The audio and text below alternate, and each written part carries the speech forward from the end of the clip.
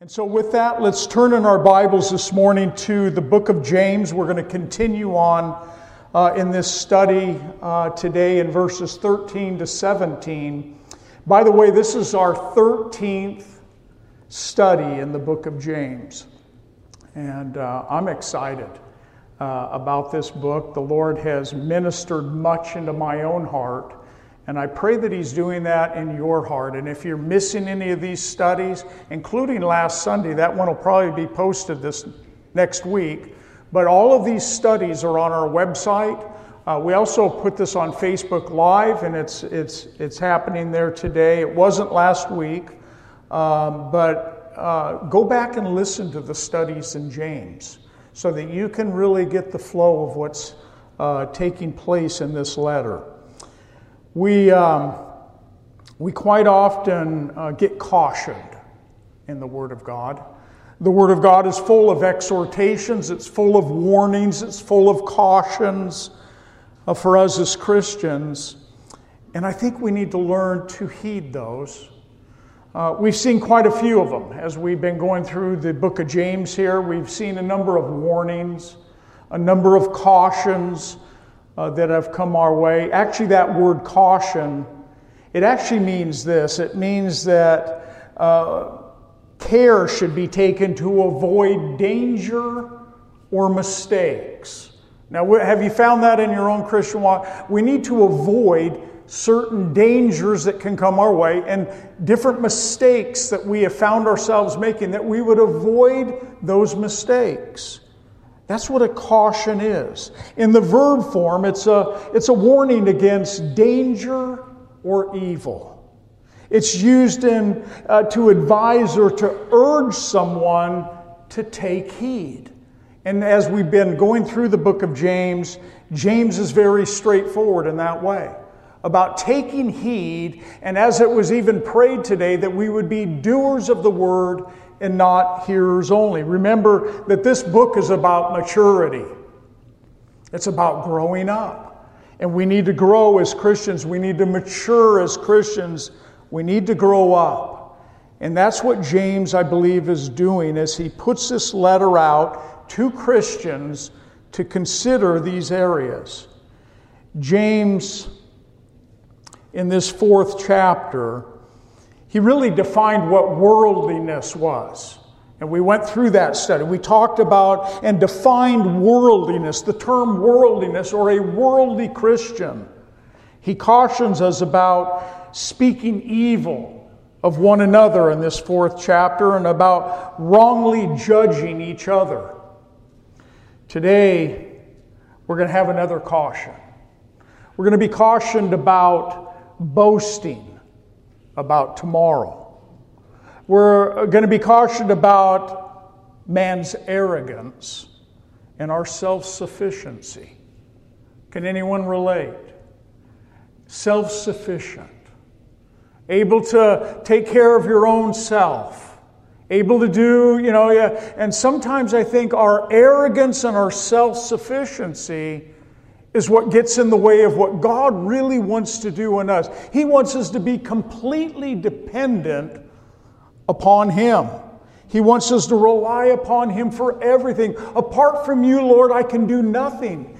And I hope that that's something that is in our minds every day. James, in revealing the true nature of worldliness, he says you fight and you war amongst yourselves and you lust for things that God doesn't even want you to have.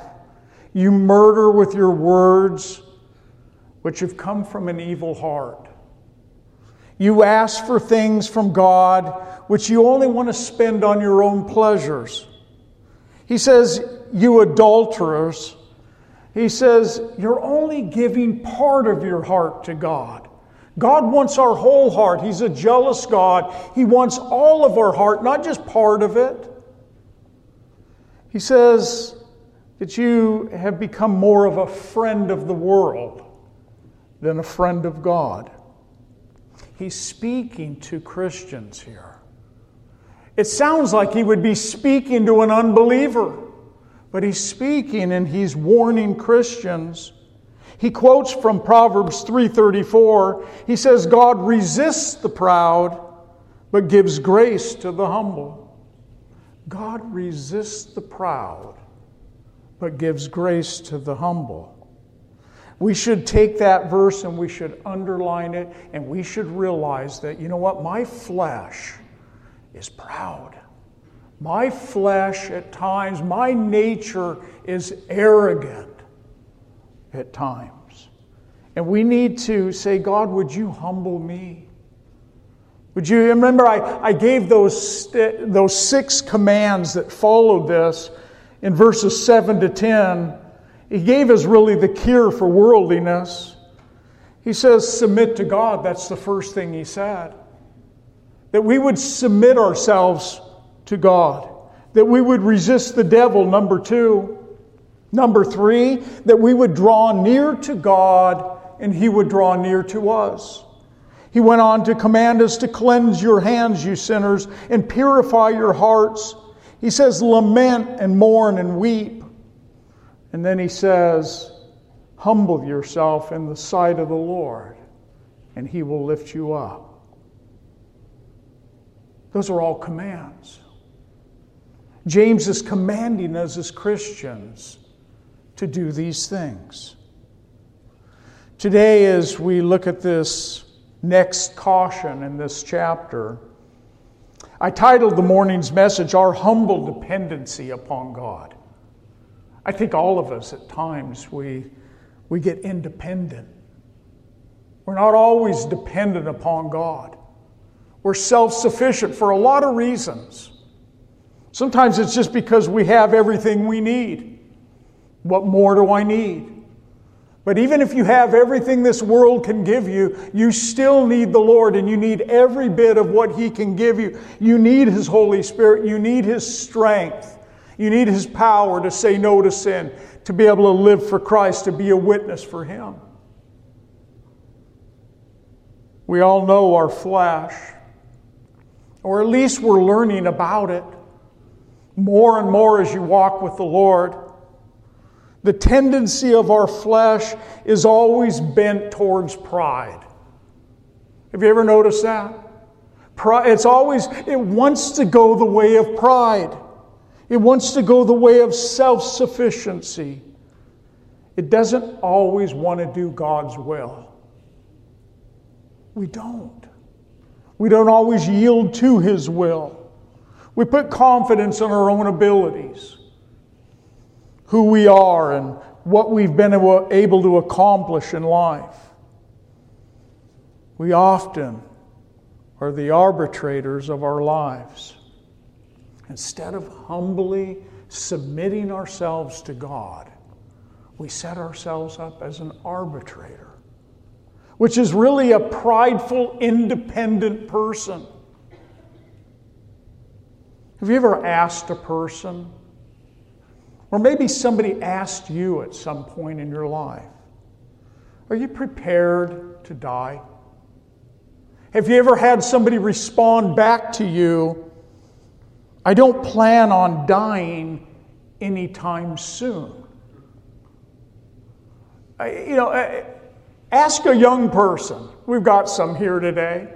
Quite often, the younger you are, you think, hey, I'm good. I don't plan on dying today. But we all know that our life is held in the hands of God, that we don't have our day, we don't know what our days are. I think we need to keep ourselves in that place of humble dependency upon the Lord. How dependent are you? How dependent are you upon the Lord for your direction every single day? For the wisdom that the Bible says only comes from above. For the guidance that we're quite often asking God for. How dependent are you upon Him for those things? And let me ask you another question. Do you have any assurance that the plans you have set for tomorrow, that they're going to work out the way that you have them planned? Any assurance of that at all? You're not even guaranteed that you'll finish out the day. You don't even know what this day holds. And quite often we go on in life and we think that we have it all figured out. Why? Because we have a calendar. How many of you have them on your phone? You got a calendar. Some of you are great at keeping a calendar. I know some of you. As a matter of fact, in that calendar you have such detail from day to day that I wonder sometimes if God needs to make an appointment with you to make a change. We keep it, we log it by sometimes getting down to the very hour what we're going to be doing. And you know what? There's nothing wrong with planning. There's nothing wrong with setting an appointment. But it all has to do with our hearts. It all has to do with presumptuous planning. We're not asking God. We're not saying, God, I want your will for this day. As a matter of fact, I think it might be a good thing that if you would take that calendar that you have and you would write at the very first line of each day, God, your will be done.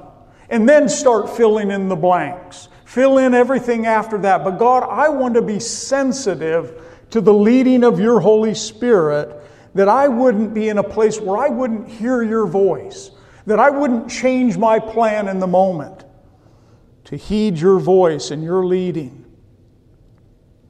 Those calendars that we hold so dear to keep us on track, they can become a trap because God might want to do something else today. We plan it out. Some of us have it planned out for a week, 2 weeks, who knows how long. But in reality, you have no idea what tomorrow holds. No idea. Some of us don't even like that because we like to be in control of the day, of the situation. To be planning and making appointments and doing it, sometimes that's good stewardship. Nothing wrong with that in itself. To be somebody that's making plans, but are you quick to be able to make a change? When the Holy Spirit leads you, are you quick to change? Psalm 37:23 says that the steps of a good man, or some translations read, the steps of a righteous man, they're ordered by the Lord. And he that delights in his way. God delights in directing our steps. They're ordered by the Lord. I really believe that God is directing our steps, especially as we leave these things to Him, in very precise ways. I believe God is really in control of my life. He knows what He's doing. And wouldn't you love to have somebody tell you where you should put your foot next so that you wouldn't make a mistake, so you wouldn't mess up, you wouldn't get off course? I think I want to hear God's voice. How many of you have Proverbs 3, 5, and 6 memorized? Raise your hand. A few of you? Good. So this is a good one. You'll know it when I say it probably. Proverbs 3, 5, and 6. Trust in the Lord with all your heart. Lean not unto your own understanding, that you might want to underline. In all your ways acknowledge Him, and He shall, here's the promise, He shall direct your path. That's a promise. To not lean to my own understanding, and all my ways acknowledge Him, and He's going to direct my path. If we would just memorize that and apply it to daily living, you probably wouldn't have to come up to me so often and ask me what my opinion was about what God's will is. Because see, God knows what His will is for your life. You don't need to run to man or run to people. You can run to God. God wants to direct your path. The problem is we try to figure it out. And quite often, I've done that quite often in my own life. Those of us that keep that calendar, we need to make sure that my day is being orchestrated by God, not by me. It's not me. It's not me planning out my day. Yes, we can have plans. Yeah, we can do it. But God, I want your direction for me today. I want your will to be done in me today. I shared with a couple of brothers yesterday after a meeting we had. It wasn't even in light of what I was studying, but I was saying goodbye after the meeting, and I said, I'll see you in the morning, or I'll see you in the air. And one of them said, I like the idea of seeing us together in the air. But let me ask you, are you living each day with the possibility that it could be your last? Are you living each day with the possibility that the Lord could come back today? That we would go to be with Him? It would change the way probably that you set up your calendar. Possibly. What you would do with that day. I think we all agree that life is short. I think that life is not only short, but we need to be living our life in light of eternity. What does that mean? To live your life in light of the fact that we're going to spend eternity with the Lord. That means every decision I make, I want it to pass through God. Every decision that I'm considering to make, every purchase I'm going to make, every move I'm going to make, I want it to go through the hand of God.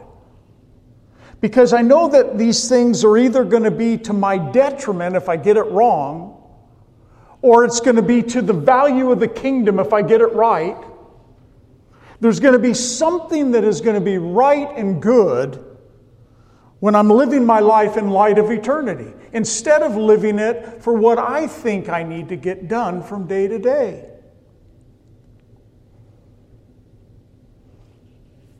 What if God told you to scrap your plans for the day?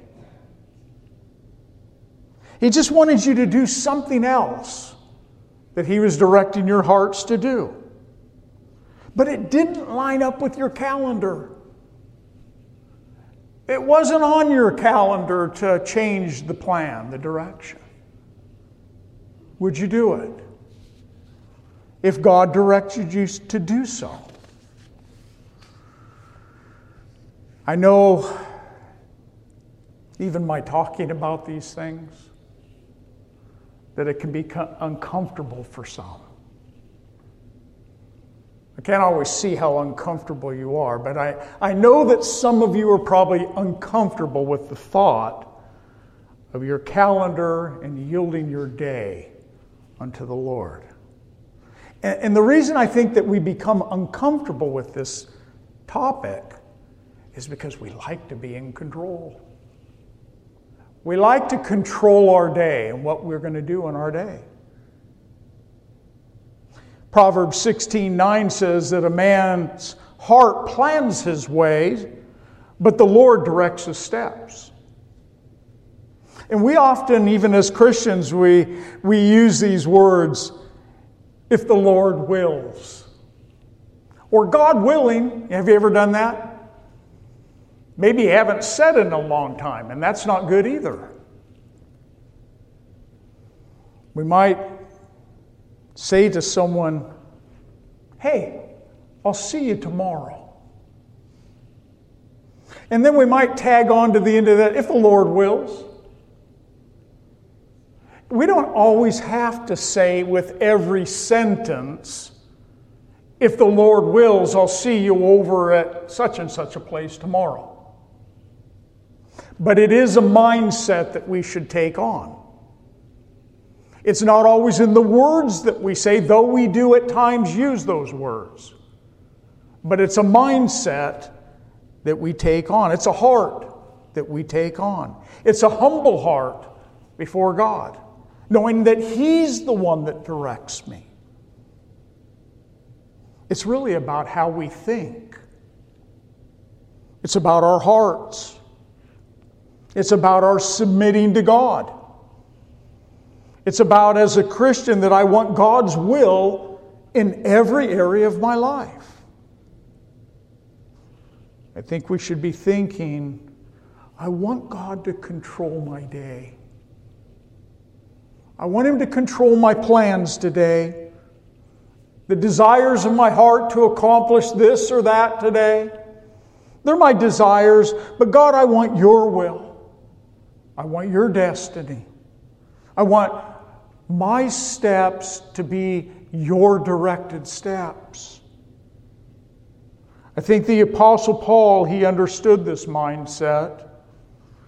We read in Acts 18:18, it says, so Paul still remained a good while, and then he took leave of the brethren, and he sailed for Syria.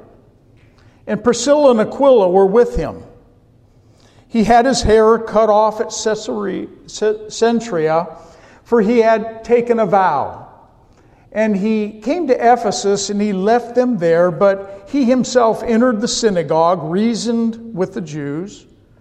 And when they asked him to stay longer time with them, he did not consent, but took leave of them, saying, I must by all means keep this coming feast in Jerusalem. But then he says this, but I will return again to you, God willing. But I will return to you again, God willing. And he sailed from Ephesus. We might put it this way. I, Paul, have a desire to return to you again. That's my desire. But it may not be God's will. Do you see the difference? It's actually a big difference. We can have a desire towards something, or something that we desire to do, or something we desire to accomplish, yet it might not be God's will. We need to be careful that we discern the will of God. Let's look at our text again. Verse 13. Come now, you who say, today or tomorrow we will go to such and such a city, spend a year there, buy and sell and make a profit. Whereas you do not know what will happen tomorrow. For what is your life? It is even a vapor that appears for a little time and then it vanishes away. Instead, you ought to say, if the Lord wills, we shall live and do this or that. But now you boast in your arrogance, and all such boasting is evil. Therefore, to him who knows to do good and does not do it, to him it is sin. James starts this next section by saying, come now. Look at chapter 5, verse 1. Come now, you rich. When you see that wording like that, it's like a way of changing the subject matter. That's what James is doing here. He's talking about our dependency upon Him each and every day. He says, come now, you who say. This morning, we're going to see in these verses the arrogance of man's heart. We're going to also see the foolishness of man, his presumptuous planning that we quite often do. And we can see in this the self-sufficiency of a proud heart, a proud man, a proud woman. Remember what James said in verse 6. God resists the proud, but He gives grace to the humble. Remember what James said in verse 10.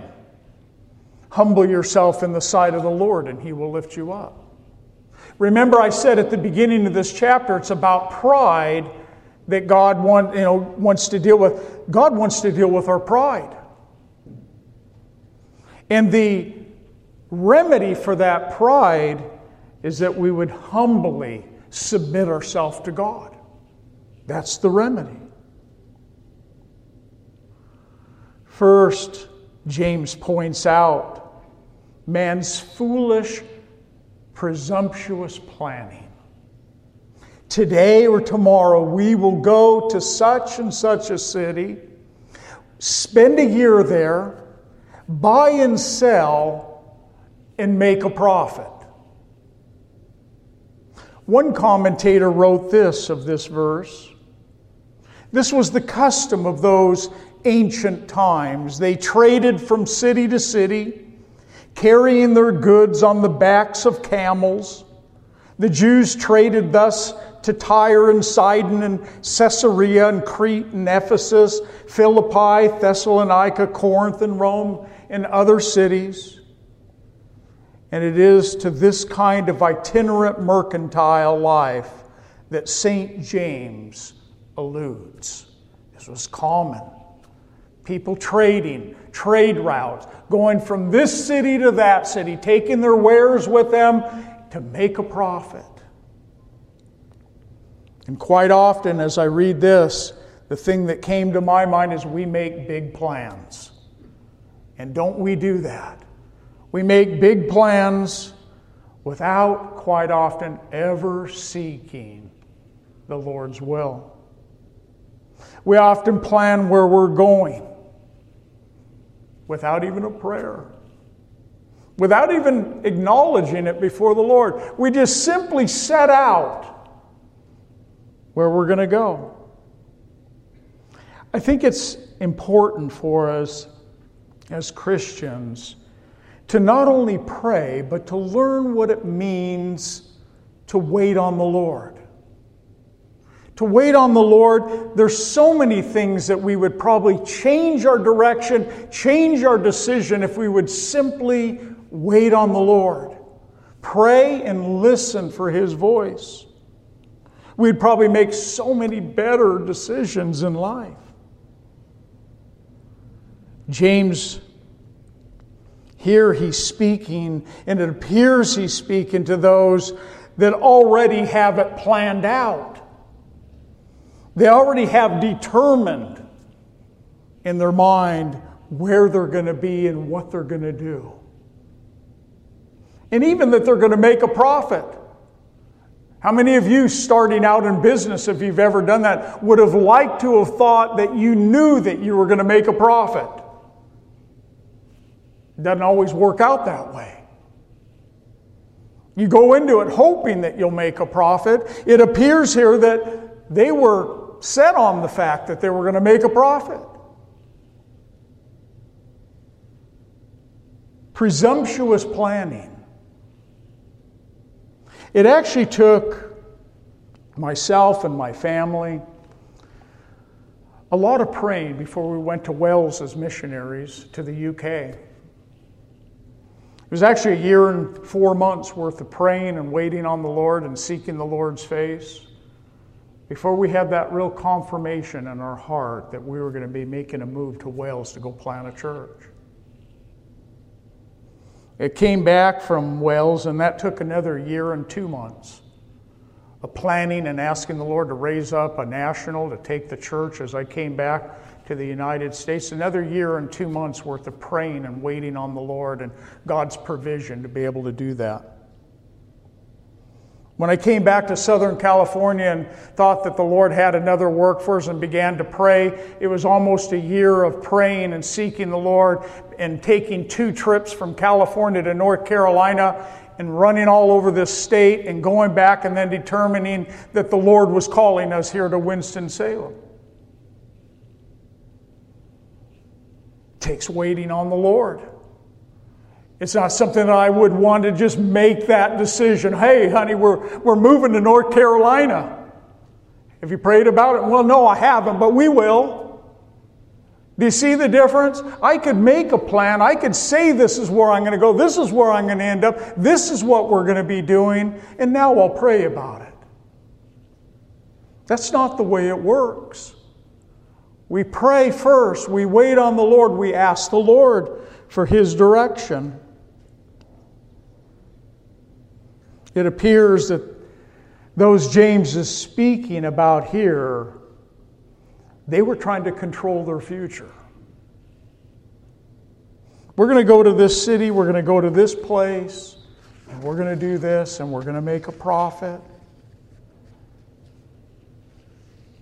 I think that as Christians, we need to let God be in control. Let Him control. And don't use the buzzword all the time. You know what a buzzword is? I'm praying about it. You go, hey, we're moving. We're going to make a move. Been praying about it. To me, sometimes, I'm not saying all the time, but I've done it the same thing. It's a buzzword. We do it as Christians. Yeah, been praying about it, and we're going to be moving. Been praying about it, but we are going to be moving. And we're going to be going here. And we're in this, and I'm not saying it's always wrong or that you got it wrong. But we need to be careful that we are not using this thing, of buzzwords. I've been praying about it. And then we still just go do what we're going to do. I was studying yesterday for today. It's interesting how this stuff works, and it's the Lord. I'm sitting there, and all of a sudden a message pops up on my phone, an email. It's a lady that lives in Southern California. She wrote a letter. Kathy and I have known her for a lot of years. And I won't read you her whole letter, but I just thought as I was sitting there studying, interesting how she wrote in the letter. She says, one of the things she says, she said, Lord willing, I'm making a move to Pilot Mountain in a couple of months. That's what she wrote in her letter. She wrote other things, but she said, Lord willing, I'm making a move to Pilot Mountain in a couple of months. At the end of her letter, she says, I'm retiring, and Lord willing, I'll be making this move. It put a smile on my face. I sat there as I was studying and think, you know what? In her heart and in her mind, she understands. She's saying, Lord willing. She's making a plan to go. That's her desire to go. But Lord willing. You see, that's a good place to be. That's a good mindset to be in. It is that mindset that makes the difference. I have a card.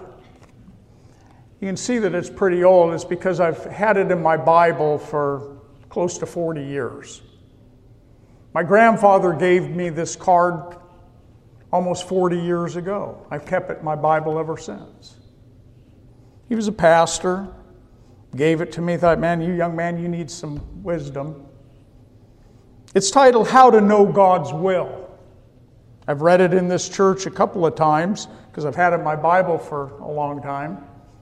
I'll read it to you again. It's by a man by the name of E.B. Meyer. He wrote this. There are 3 things which will always concur or agree in knowing the will of God. Number one, it's the inward impulse. What that means is God in the heart impelling you forward. That's the first step that he says on how to determine God's will for you in your life. God in the heart impelling you forward. He is both in you both to do and to He is both in you both to will and to do His good pleasure, isn't He? But number two, the Word of God. God in His book corroborating whatever He says in the heart. In other words, that what God is instructing and what I'm believing that God is speaking and the desire is that He's giving me for something, does it line up with the Word of God? Or is it contrary to what God is showing me in His Word? I should have a flag go up if it is. Number three, the trend or the flow of circumstances. God in circumstances which are always indicative of His will. He goes on to complete this by saying, never act until these three things agree. So the inward impulse. It starts somewhere, doesn't it? Like when we were praying about going to Wells. Were all of you praying about going to Wells? Probably none of you were. But we were praying about going to Wells. The inward impulse. We had to look to the Word of God. God, would you show me out of your Word? Would you speak to me? I can take you into my Bible. I can find places where I've written down, on this date, God spoke. Kathy could do the same thing. God's Word corroborating whatever He says in the heart. And then the flow of circumstances. God, we believe you're sending us. And we're willing to go. But we need your provision to be able to get there. We can't just get there and, without that. And so, God, we wait.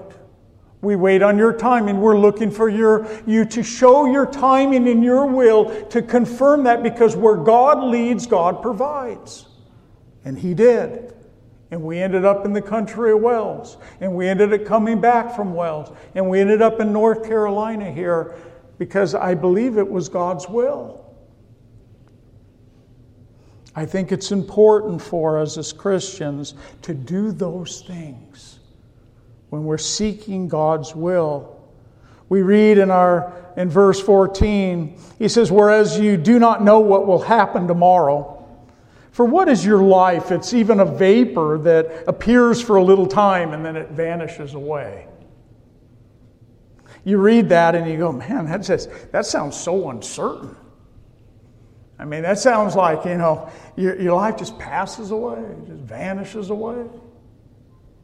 I've read one commentator who said this uncertainty of life is not a cause either for fear or inaction. It is always a reason for realizing our complete dependence upon God. Your life is as a vapor. It's here for a moment and it vanishes away. That vapor, it's kind of like that tea kettle blowing off steam and you just see it kind of blowing away. That's what I liken. This was common terminology, common way to speak in the day. Your life's like a vapor. Your life is like the grass that when the summer heat hits it and it just withers away. That's what your life is likened to. It's like that fog, that thick fog on that early morning, and as soon as that warm sun hits that fog, it just dissipates. That's your life. It's having the perspective that I'm here for a moment and then it's gone. James says, that's your life. It's just like a vapor that appears for a time and vanishes away. I like what another person wrote. There are two great certainties about things that shall come to pass.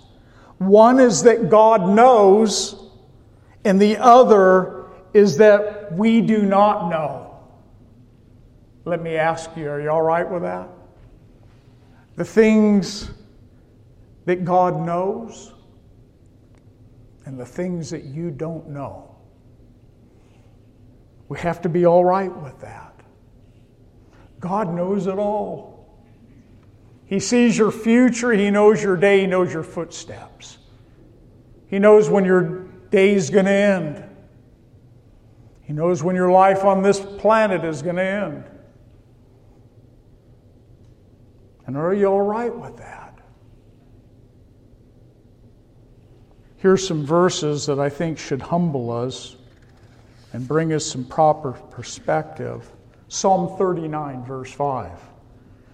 Indeed, you have made my days as handbreadths, and my age as nothing before you. Certainly every man at his best state is but vapor. Selah. Think about that. Psalm 102:11. My days are like a shadow that lengthens, and I wither away like grass. Job 8:9.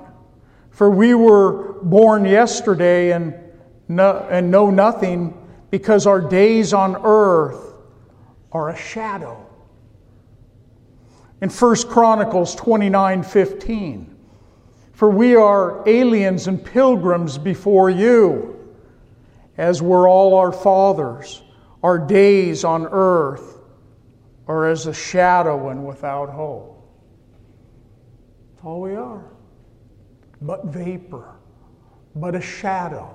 It just takes the light to move and the shadow dissipates. It goes away. It moves. It's a mindset that we take on as Christians. And that mindset pleases God. God, I'm completely dependent upon you. If the Lord wills, we shall live and do this or do that. If the Lord wills.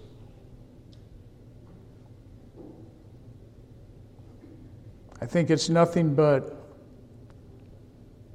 sheer ignorance that makes us think that we can live and move and have our being independent of God.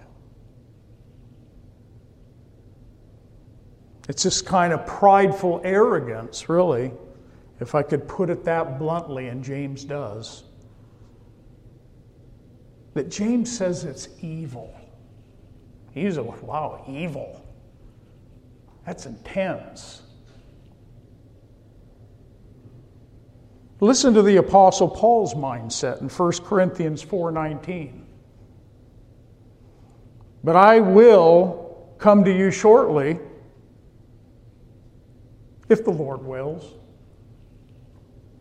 And I will know not the word of those who are puffed up, but the power. When's the last time that you uttered the words, if the Lord wills?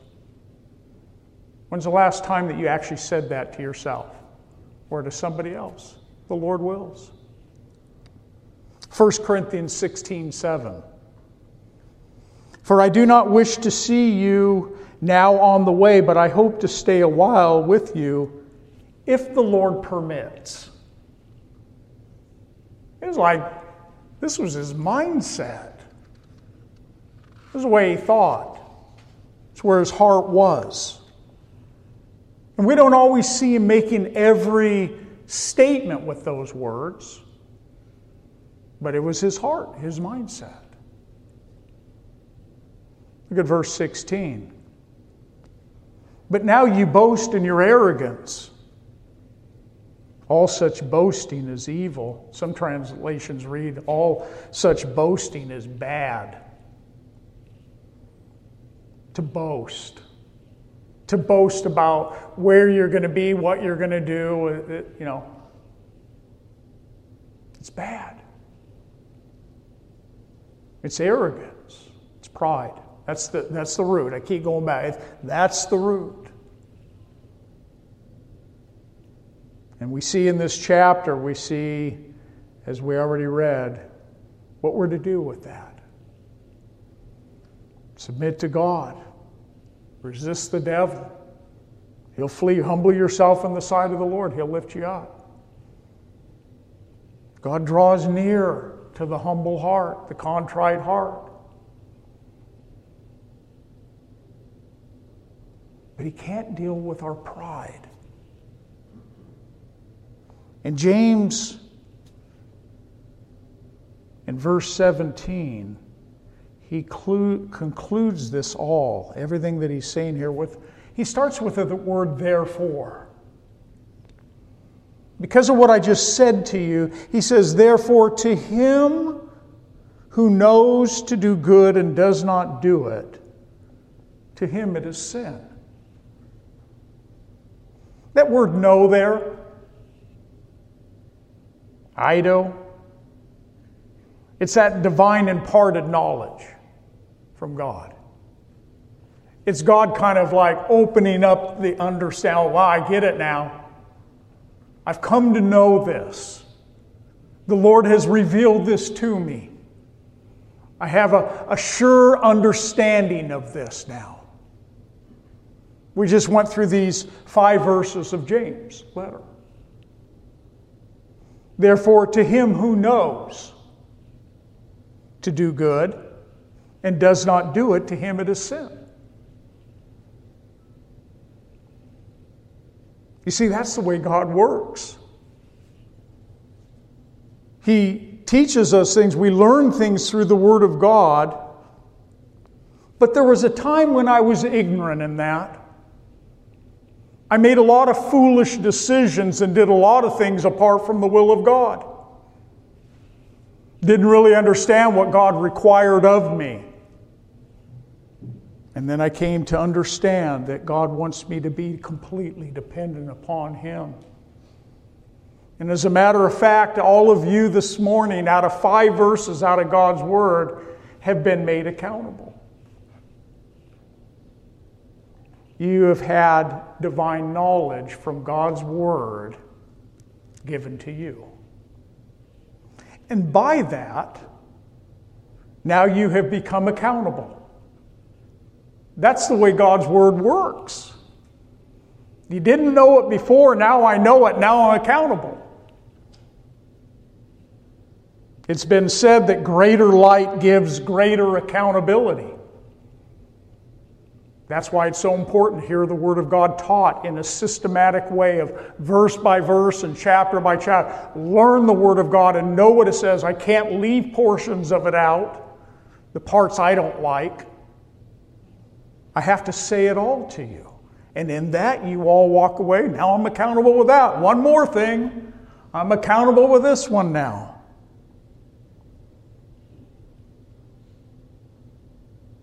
To you that know to do good, and if you don't do it, it's sin.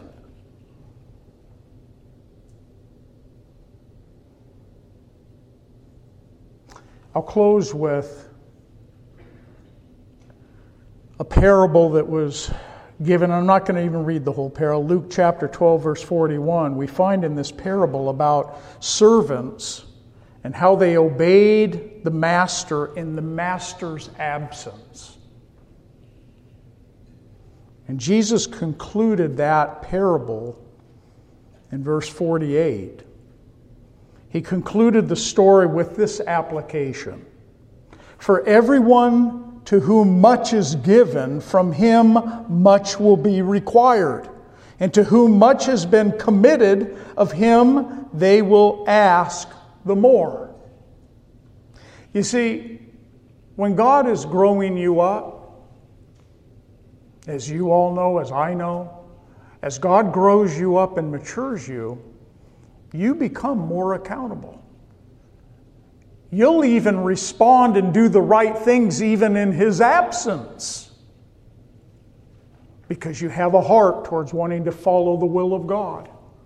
You want to be obedient to the things of God in all ways.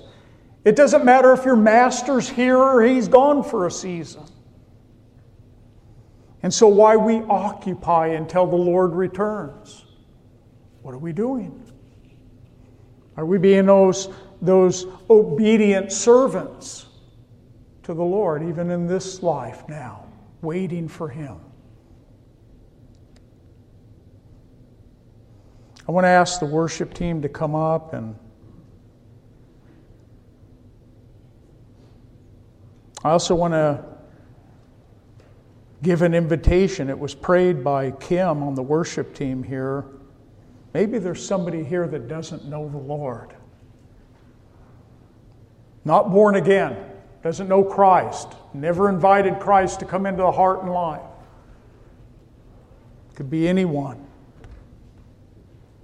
The Holy Spirit has His way of being able to open up our hearts and be able to say, you know what, I don't even know if I know the Lord. But if you don't know the Lord this morning, if you're not born again, if you're not confident where you're going when you die, the opportunity's before you this morning to say yes to Jesus Christ. Stop running from Him and run to Him and say, I need you, Lord, in my life. And you know what? You open your arms and God's going to come running right to you. He loves you and desires that you would come. And if you're here and